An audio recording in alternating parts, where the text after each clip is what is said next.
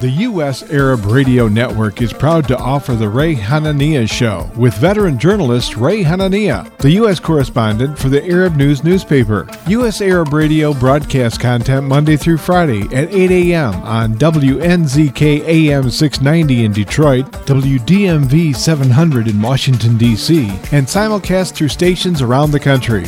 Programs will rerun from 5 till 6 p.m. Visit us on Facebook at U.S. Arab Radio, and we're also streaming live on Facebook.com/Arab News.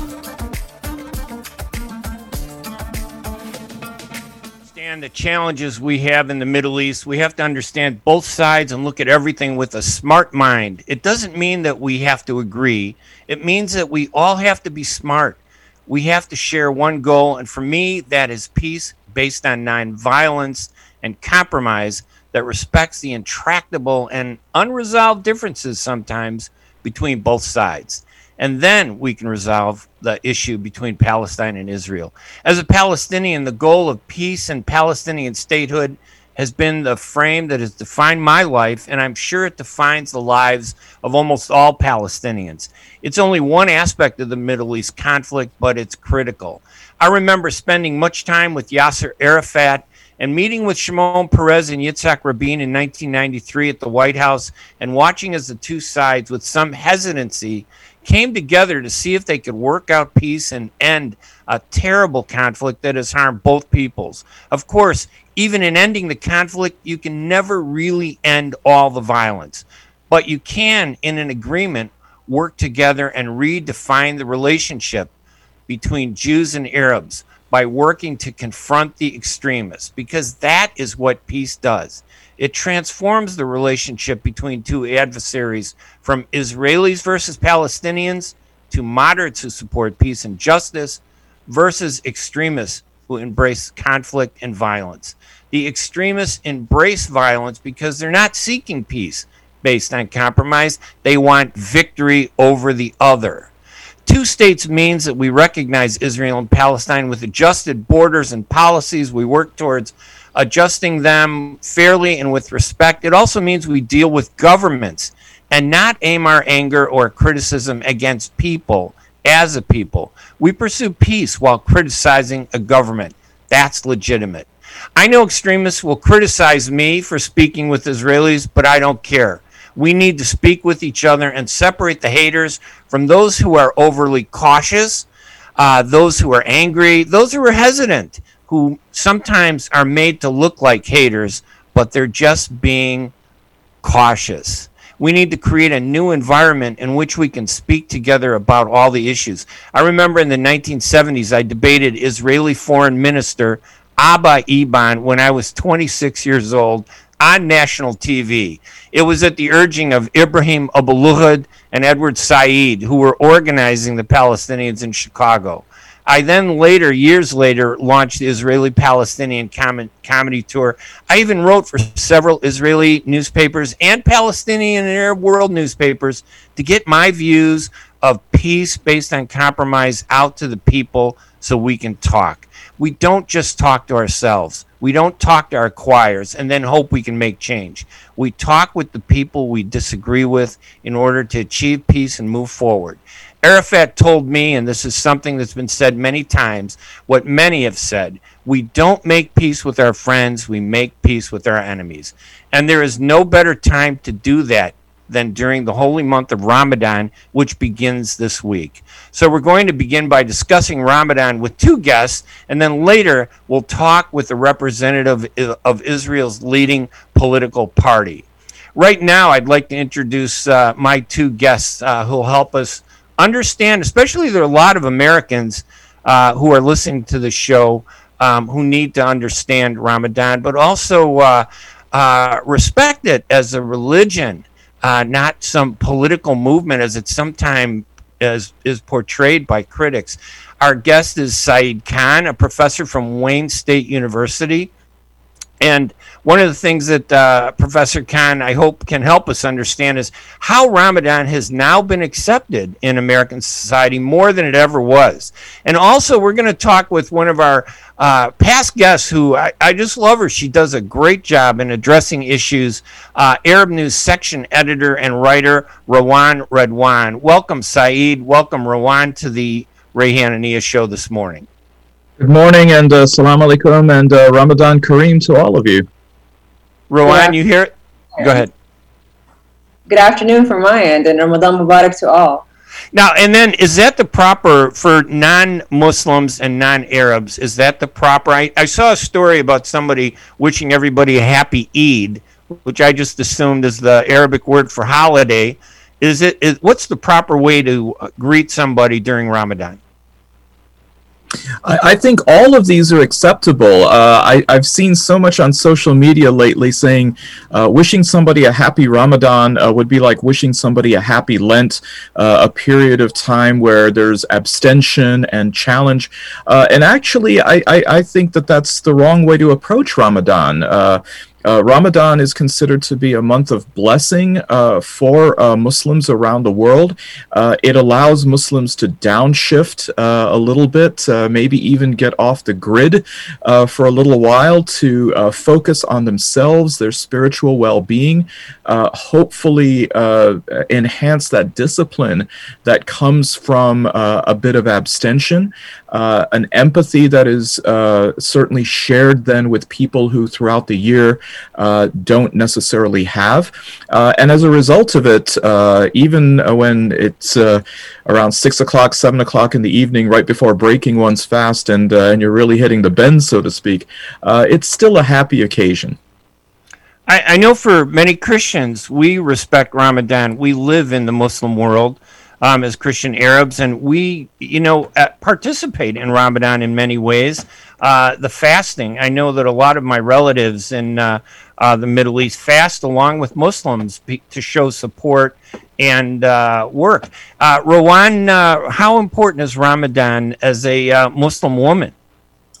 It is very important, not only as a Muslim woman. It's an important event for any and every Muslim. And just so everyone knows, it's not forced on everyone. Of course, only those who are able to fast can fast. So you can't force. So you have women who are pregnant or are nursing mothers. They're not obligated to nurse. You also have the elderly, the ill, the sick, and we're talking as simple as something as like those who are diabetic that can go into diabetic shock if they don't nourish themselves. So if they don't eat.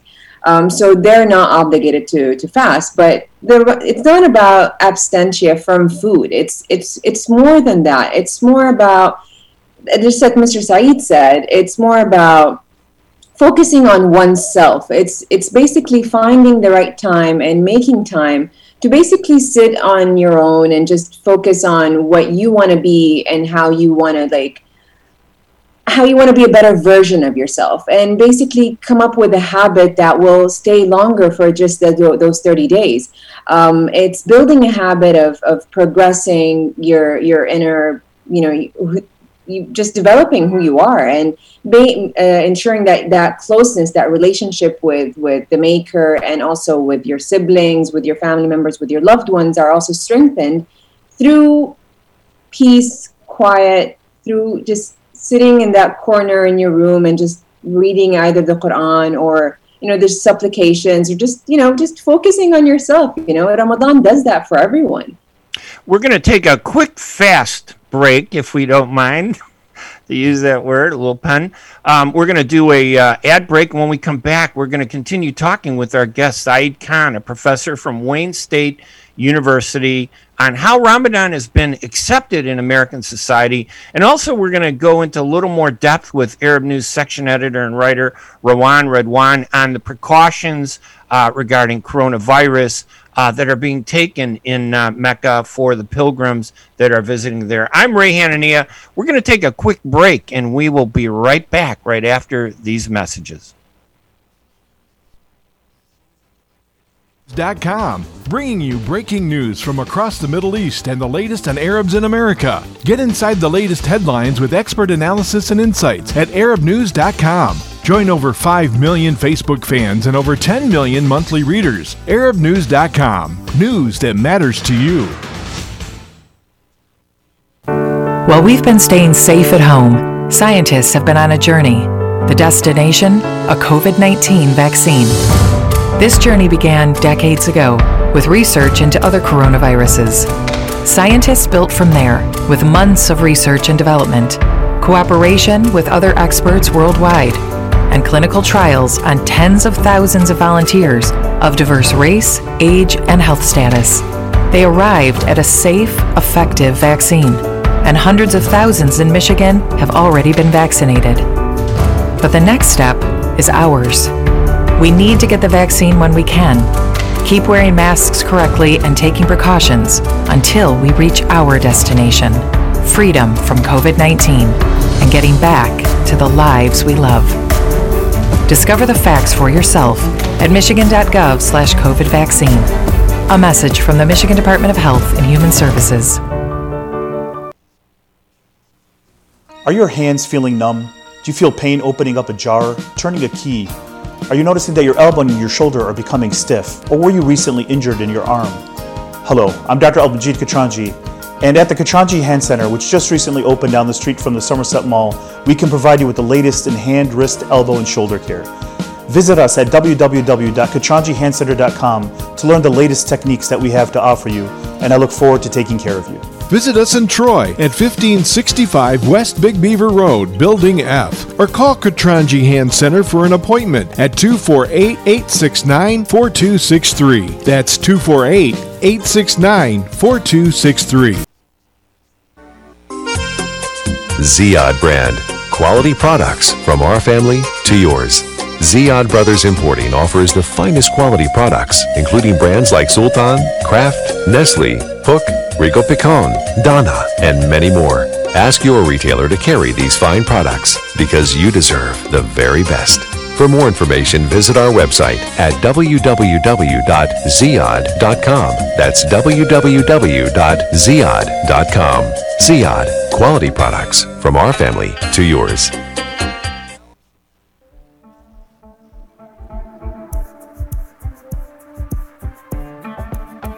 The U.S. Arab Radio Network is proud to offer the Ray Hanania Show with veteran journalist Ray Hanania, the U.S. correspondent for the Arab News newspaper. U.S. Arab Radio broadcasts content Monday through Friday at 8 a.m. on WNZK AM 690 in Detroit, WDMV 700 in Washington, D.C., and simulcast through stations around the country. Programs will rerun from 5 till 6 p.m. Visit us on Facebook at U.S. Arab Radio, and we're also streaming live on facebook.com/Arab News. And welcome back to the Ray Hanania Show with my guest, Saeed Khan, a professor from Wayne State University, talking about how Ramadan has been accepted in American society more and more over the years, and also Arab News section editor Rawan Redwan, who's going to talk to us about processes and safeguards and procedures that have been taken in Saudi Arabia to protect the health and well-being of pilgrims who go there every year.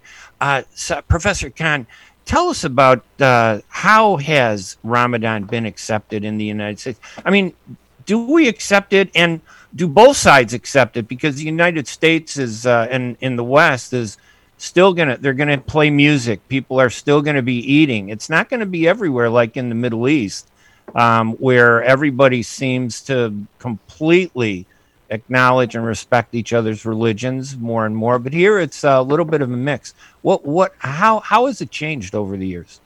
Well, Muslims in America have, of course, lived and continue to live as a minority community, and they don't find a broader community and society to really be incompatible. There's no imposition. If Muslims want to stay in the Muslim lane, they're more than welcome to do so. There's no compulsion to drink alcohol or to eat pork or to engage and indulge in anything that would be part of the broader cultural mosaic. And so having that that space has always been part of the Muslim American experience. At the same time, what we're noticing is that Muslim Americans are developing more visibility and, as you said, more acceptance within broader society on a few different levels.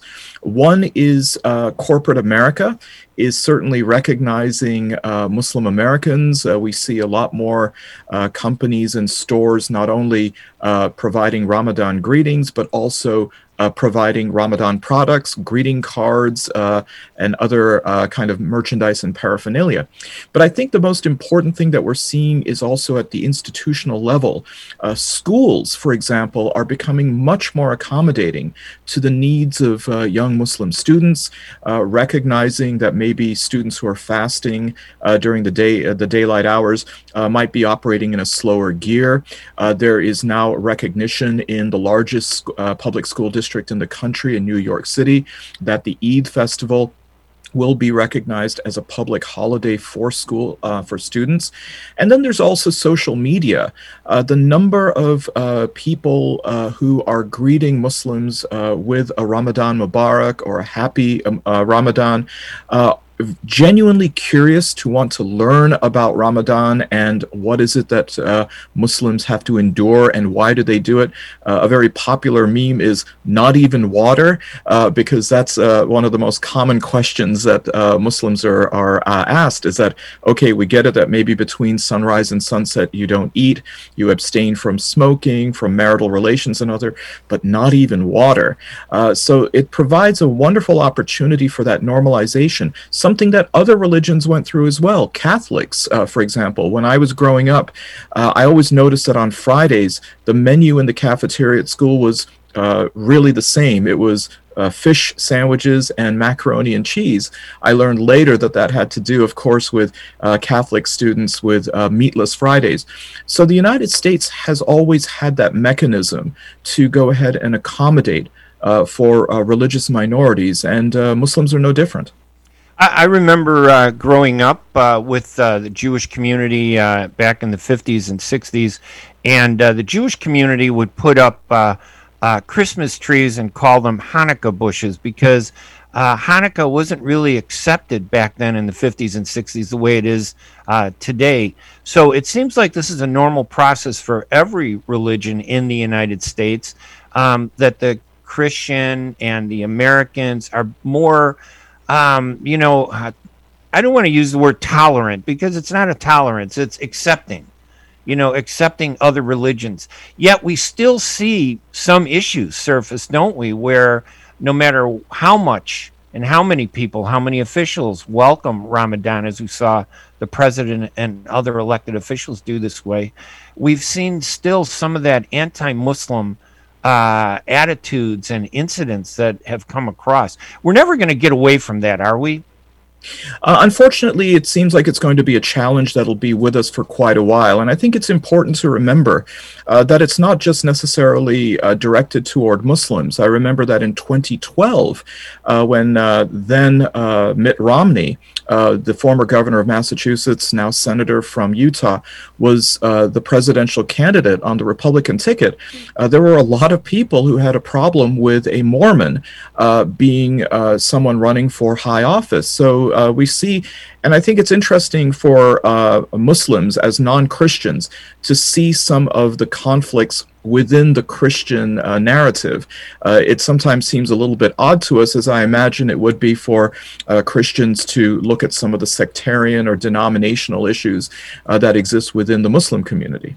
Isn't the burden on our backs as Arabs? I mean, as a Palestinian, I had to spend my whole life explaining what a Palestinian was just to get Americans to understand it. Sometimes we don't do a very good job of communicating with American society. We don't use the PR. We don't use the process of education. We react to the anger more than we look. Not everybody hates us. Some do, but some are just cautious. They're afraid. They're afraid of things they don't know. And sometimes we don't want to blanket everybody as hating us. And I bet the majority of people out there just sometimes don't understand who we are. Are we doing enough to educate Americans about Islam, about Muslims, about Ramadan?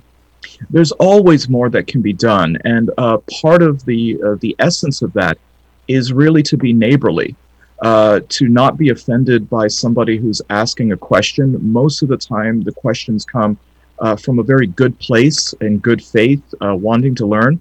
There certainly are people who ask the gotcha questions. But generally speaking, we find that when it's a neighbor, when it's a coworker, when it's a colleague, they just want to know. And we can't necessarily presume that everybody knows, that it's somehow self-evident for a religion like Islam and for the practices, especially getting over the hump that it is invariably in a different language. It's in a different cultural register. So definitely, I think it's important to go ahead. Sometimes we can be proactive in providing that information, but at the very least, when it comes to being responsive, for us to be open about it. And Islam is no different than other two major religions, Judaism and Christianity. What's the most important thing that non-Muslims should know about Ramadan moving forward here in the United States and in the West? I think the most important thing to recognize about Ramadan is that it has both spiritual as well as social dimensions to it. I mean, here is a month where Muslims are, as Sister Rawan said, checking in to become a better version of themselves. I always think about it as being like a computer with an operating system.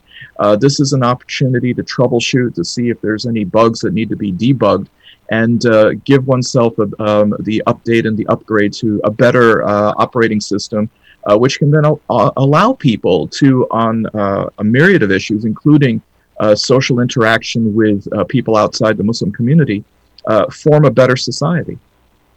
And let's turn to Rawan Redwan about the preparations and things taking place in Saudi Arabia, in Mecca. What's happening there? What's being done for the coronavirus, for protection of pilgrims?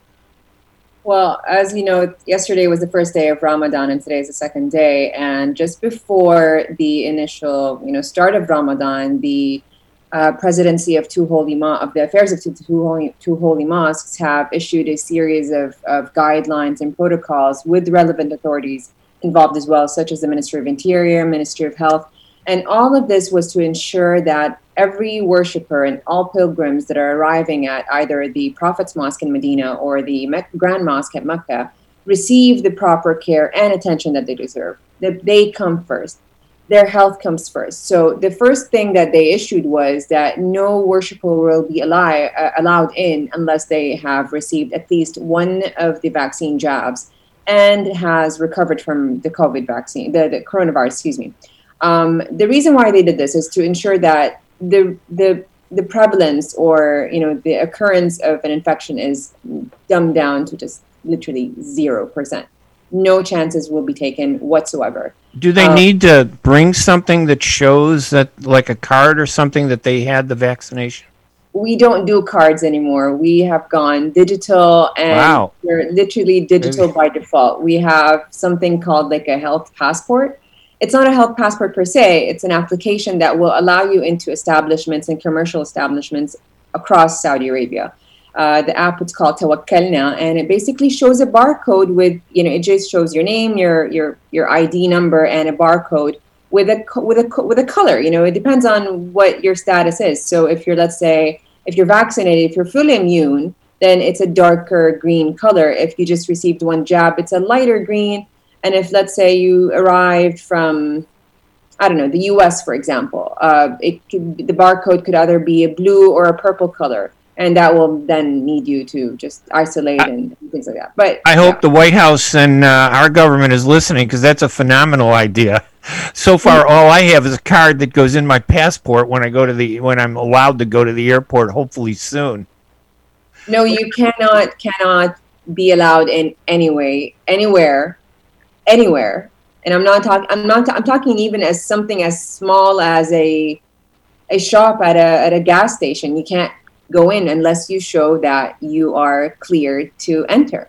And of course, going back to the topic of the entrance to the holy mosques, this year, it's refreshing, honestly, seeing like how last year was just, empty of worshipers. This is not something that you would want to see in any anywhere, whether you are a Muslim or not. It just shows how big of an impact this pandemic had on people. And seeing worshipers back again, it would just basically brought hope back again to the lives of Muslims everywhere, and making sure that the worshipers enter, safe.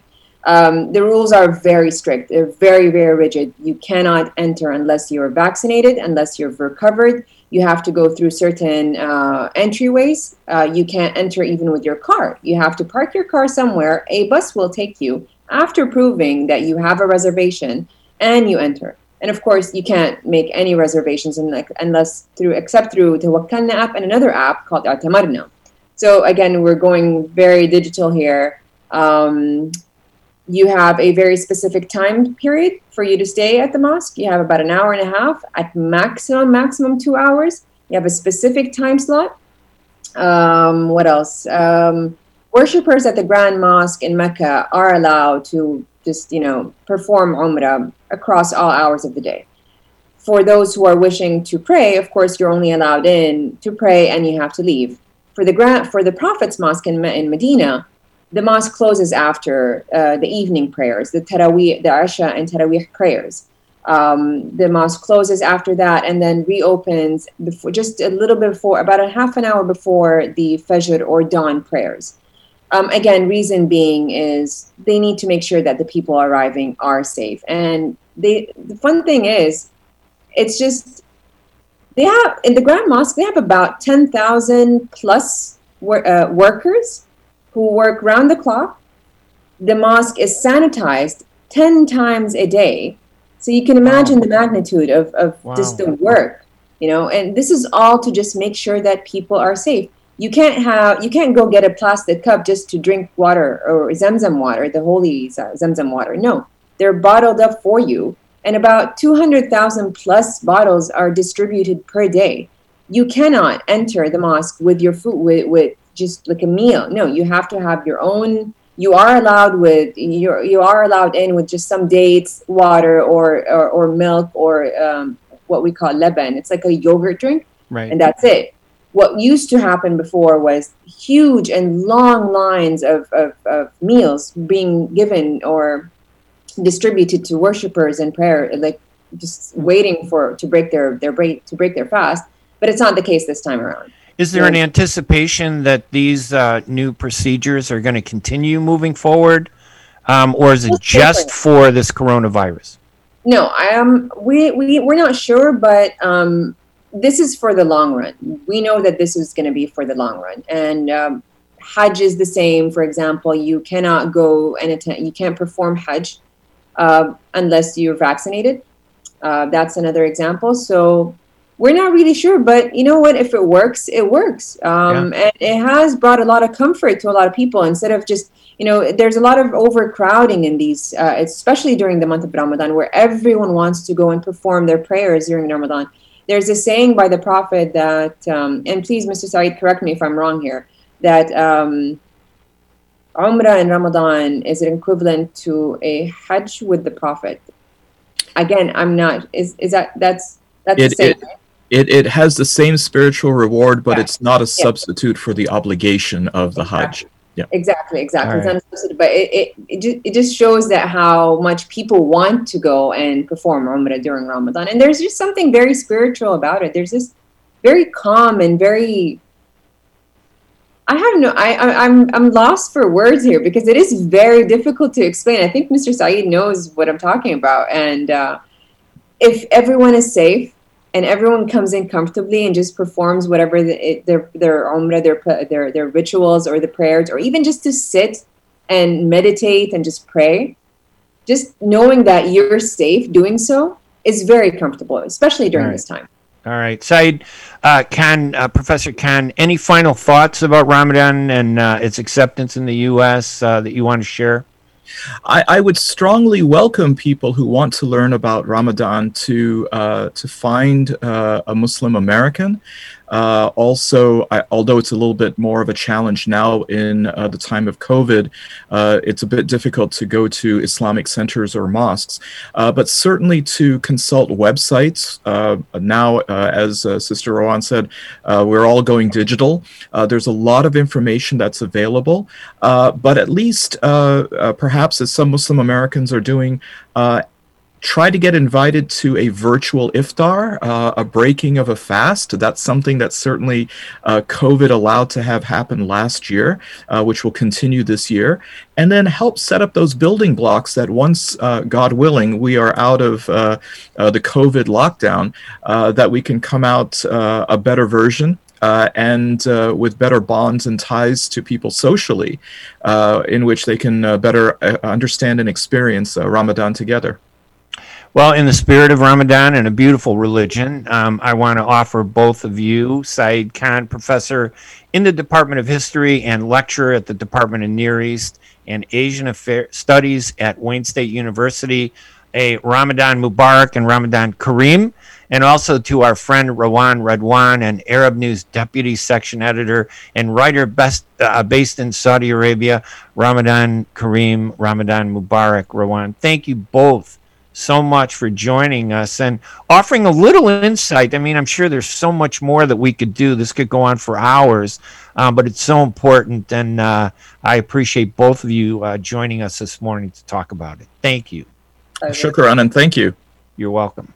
All right, this is Ray Hanania. We're broadcasting live here in Detroit and Washington, D.C. We're going to take a quick break, and when we come back, we're going to speak with a representative of the Israeli Likud Party, former UN Israeli ambassador to the United Nations, Danny Danon. I'm Ray Hanania. We're going to take a quick break, and we'll be right back with that interview right after these messages.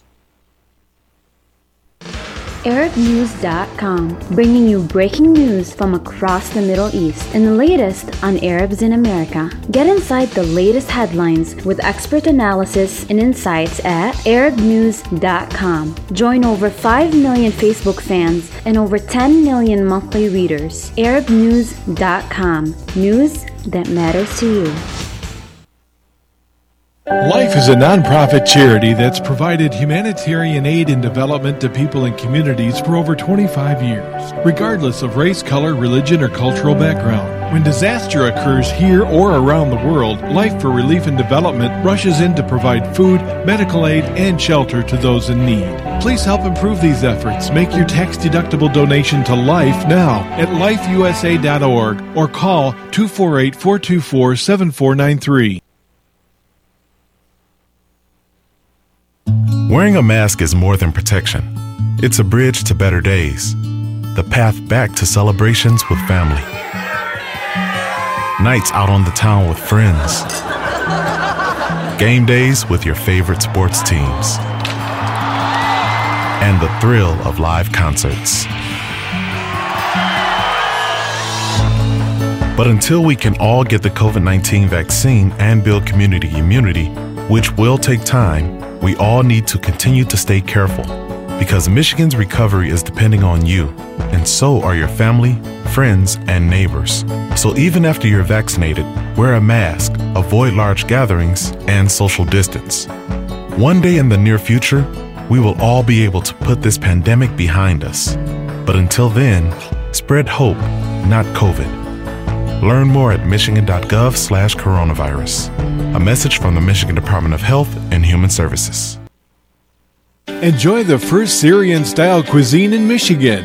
At Damas Cuisine and Catering, you'll find a wide selection of Syrian foods and sweets in our menu, like frikeh, hoisin, grape leaves with steak, mashawi platter, hot mahashi, char-grilled kebab, shawarma, and much more. Get super fast delivery from Damas Cuisine and Catering right to your door. Order online at damascuisine.com/menu and track your order live. Damas Cuisine and Catering, 28841 Orchard Lake Road in Farmington Hills. Call 248-987-4985.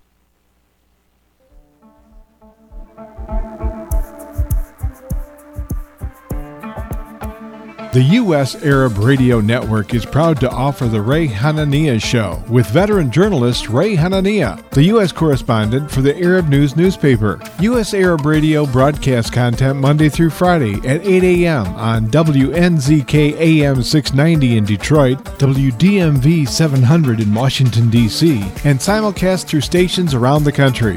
Programs will rerun from 5 till 6 p.m. Visit us on Facebook at U.S. Arab Radio. And we're also streaming live on Facebook.com/Arab News. And we're back here at WNZK AM 690 in Detroit and WDMV AM 700 in Washington, D.C., streaming live on Arab News Facebook page to more than 5.5 million followers. So welcome, everybody.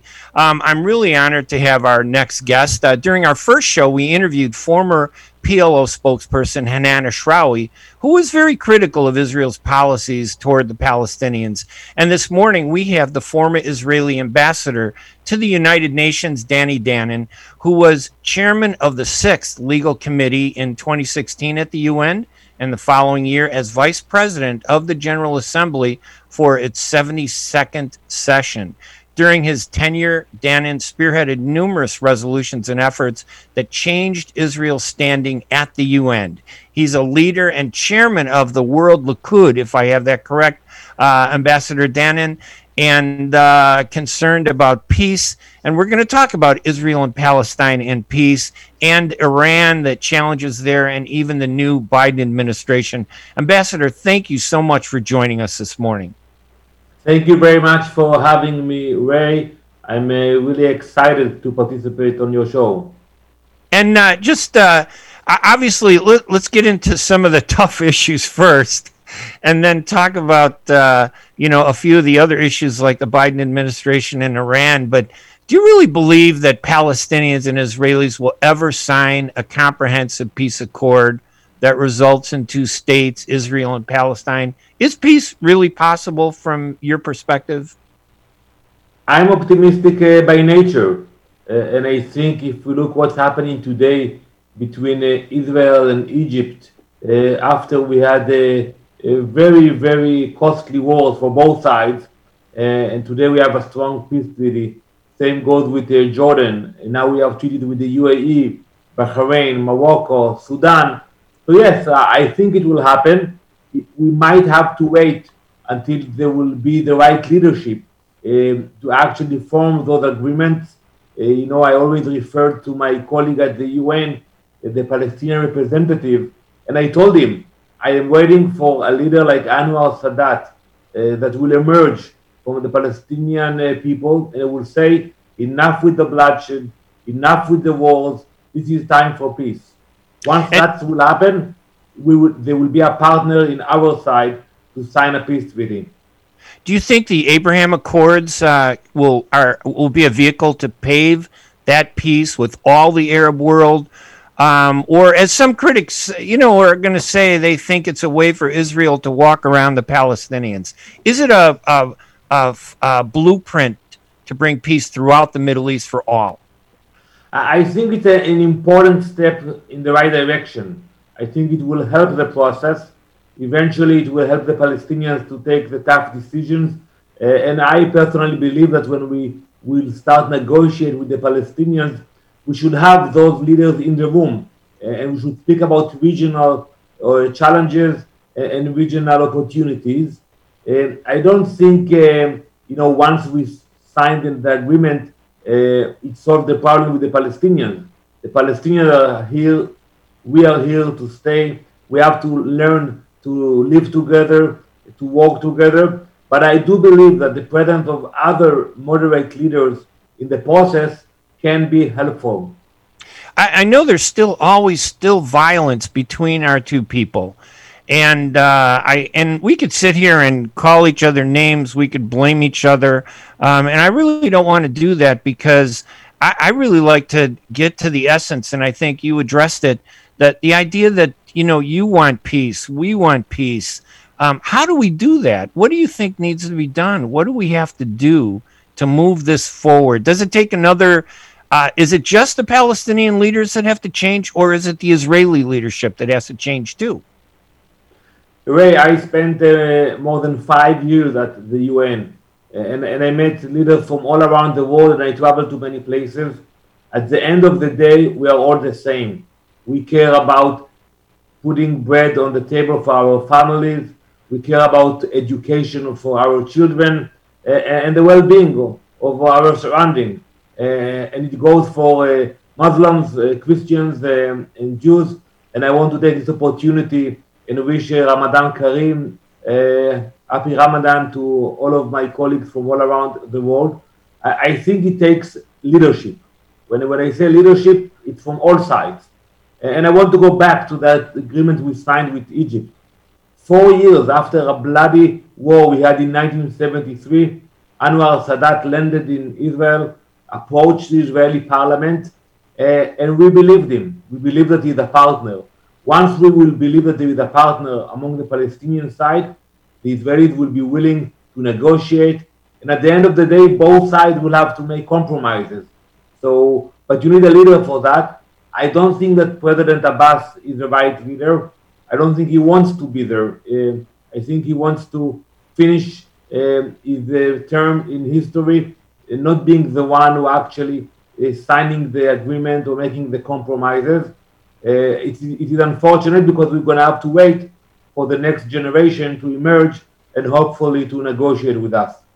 Is it still possible, though, to have, and let me pin you down, when you say you support peace, do you actually support a Palestinian state in some form, West Bank, with Gaza, or is it just peace between the two? I mean, just explain that to the listeners. I think all those issues will have to be determined in the negotiation room.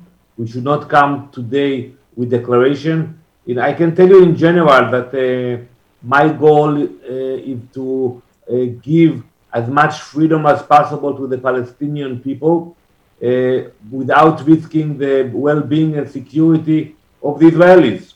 So the question here is where you draw the line, what is the balance over there, and I think it's not the problem of land. I'm very familiar with the land in Judea and Samaria, and I can tell you, and I just traveled there last week with my family, the majority of the land in Judea and Samaria is vacant. It's desert, nothing there. So it's not a problem that we're actually fighting over land. Who is going to be the place for the Palestinians? There is a place for the Jews. It's more about recognition. It's more about actually recognizing the fact that both sides will stay here, and we eventually will have to work together. I appreciate you saying both sides. I thought you were just going to say recognizing Israel, as I often hear from Israelis. So that's a positive thing. We have a new president in the United States who's changing things, but I want to play a clip from Hanan Ashrawi, who was talking about President Biden. So my producer in the studio, if you could play clip 3, if that's possible, if you would do that. And let's listen. When they're saying we will undo some of the things, it means they are keeping the major issues in place, like moving the American embassy to Jerusalem, which is unacceptable. And then play clip 2 also, if you don't mind. Unfortunately, the Biden administration seems to think that they can just do a few symbolic gestures, give us a few handouts, 15 million for COVID relief. Right. Of course, we spend much, much more than that. Actually, the occupation costs us 10 billion a year in terms of what they steal from us. Ambassador, it sounds like there's a huge burden on the Palestinians in terms of needing finances and needing support. And from Hanan Ashrawi's explanation, it seems like there's even a little hesitancy to believe that President Biden might deliver on peace. What do you expect from, first, how do you react to what Hanan Ashrawi said, and what do you expect from the Biden administration? What do you think will happen? I don't know if we planned it in advance way, but today in Israel, we celebrate our independence. 73 of independence. And it's very symbolic because since 1948, we had the can-do approach. When the UN passed the partition plan, we were not happy with that. We thought it wasn't good enough, but we took it. We took it and we were optimistic and we started to build our nation. On the other hand, the Palestinians, since 1948, they chose rejectionism over realism. They always said no. They said no to the partition plan, and then when we had initiatives also coming during President Clinton and President Bush, they always rejected any idea. And I think it is about time that they will have the can-do approach. They will think what they can do to help the Palestinian people, and not just to reject and blame Israel for everything. We saw maybe they feel good about it, but it's not actually getting them to where they should be and want to be. Regarding the Biden administration, I hope that they will continue to be engaged in the region, promoting peace treaties with other countries and also with the Palestinians. You know, we think that we should negotiate directly with the Palestinians. Eventually, it will have to be both sides entering the room and talking directly to one each other. And also, we hope that the administration will demand that the incitement will stop in the PA, that the payments for terrorists will not continue, and we hope that the Taylor Force Act, the legislation that passed in Congress, will be implemented. Is Israel willing to do things too? I mean, let's say as you say what you say is the incitement needs to stop and a genuine recognition of Israel. What do Israelis have to do? What do they need to do as their part toward achieving peace? I think we have to enter the negotiating room willingly and open-minded without preconditions. I think that's something which is important, and we are willing to do it. You know, I remember in the Security Council, in one of the debates, President Abbas was there, and he blamed Israel like always. And I told him, why you took such a long flight to come to New York City to speak here in the Security Council? Nothing will happen here. You know, it's a waste of energy, a waste of time. Instead of that, you know, you can drive from Ramallah to Jerusalem and within 20 minutes meet the Prime Minister, or you can come from Jerusalem to Ramallah. That is the only way to achieve something. But why to travel and to fly and to come to the Security Council? So at the end of the day, my point is we have to enter the room. The leaders will have to enter the room, negotiate directly, and I believe that is the only way to move forward. Well, when you look at the candidates running in the Palestinian elections outside of Abbas, do you sense that there's somebody there or anyone there who might be willing to do what you think needs to be done? Well, I think if I will mention a name, I will not help him. So I don't think. Well, how about optimistic? Do you feel optimistic that these elections will go? Actually, I have a fear that Hamas will be able to take over. It happened in the past during the elections. It can happen again. You know, I'm not involved and we are not interfering in the process, but you see that there are few factions in the PA coming from the Fatah side, and Hamas is running with one list. And I don't know what will happen there, but the last thing we want to see is Hamas taking over Judea and Samaria. And I'm going to press you on because even if you were to name somebody that you favored, there are going to be people that aren't going to like that person no matter what.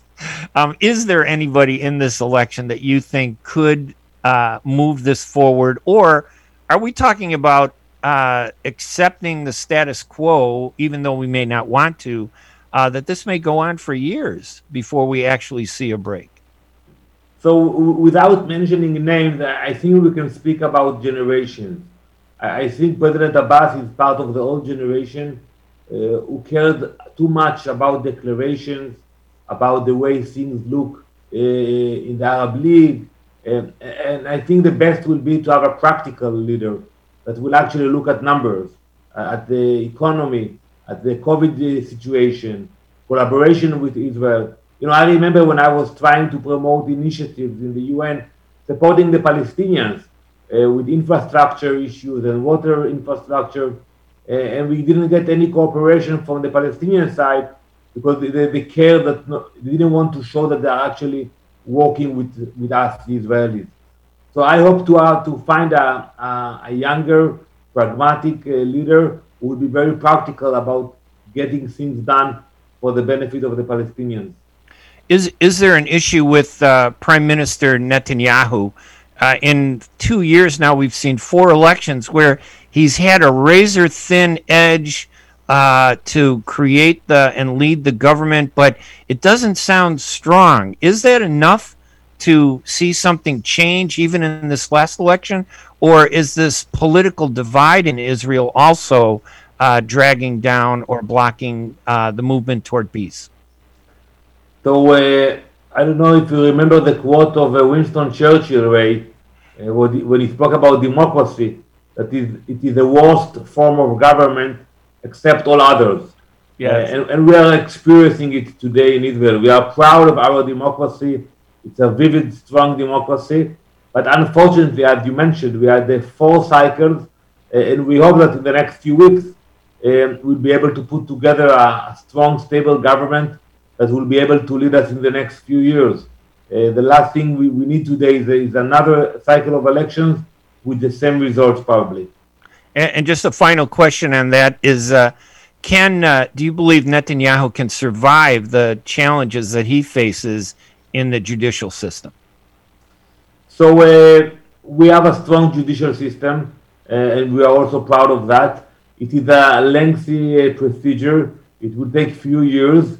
The Prime Minister, and he told me that he's sure that he will be able to beat all allegations in court, but it will take time. And what we saw in the last election, that despite the 3 indictments and serious indictments against the Prime Minister, he still got the majority, or I wouldn't say majority, but the Likud party is the largest party in the parliament with 30 seats out of 120. So despite everything that the Israelis read about the allegations, he has a strong support. So let's turn tables and focus on something that maybe we can both agree on also definitively. Iran, its regime remains a continued threat. I know that President Biden's approach to Iran is different than his predecessor. What do you make of what President Biden is doing? Do you think negotiations are going to result in a change? Will we be able to avoid Iran becoming a nuclear power? And do you have much faith in the strategy that the president is pursuing? So first, I will make 2 assumptions. First, we know that Iran is a threat to Israel, to the Middle East, to the stability of the world. The second assumption I want to make that the agreement that was signed in 2015 it was a bad agreement, the JCPOA, and today it's not better, it's even worse. So, and now the question what the US will do. I hope that the new administration will not re-enter the JCPOA as it is without any amendments. That would be bad. It would be a sign that the administration is trying to appease the Iranians. And we saw what they have been doing in the last few days. What would you like to see? The second option. Oh, go ahead. Sorry. That they will try to improve the agreement, and if they will try to do that, we have a few ideas what should be improved in the agreement. The inspection, the ballistic missile tests, the sunset clause, the billions of dollars that they give to proxies and promote terrorism. So we will be able to work with the US on that. But I feel it's not clear yet to call whether Biden is willing to push for amendments or is eager to go back to the agreement. Do you think the most important amendment is to get Iran to allow complete inspections of all the sites that exist in Iran? Is that the most important, do you think?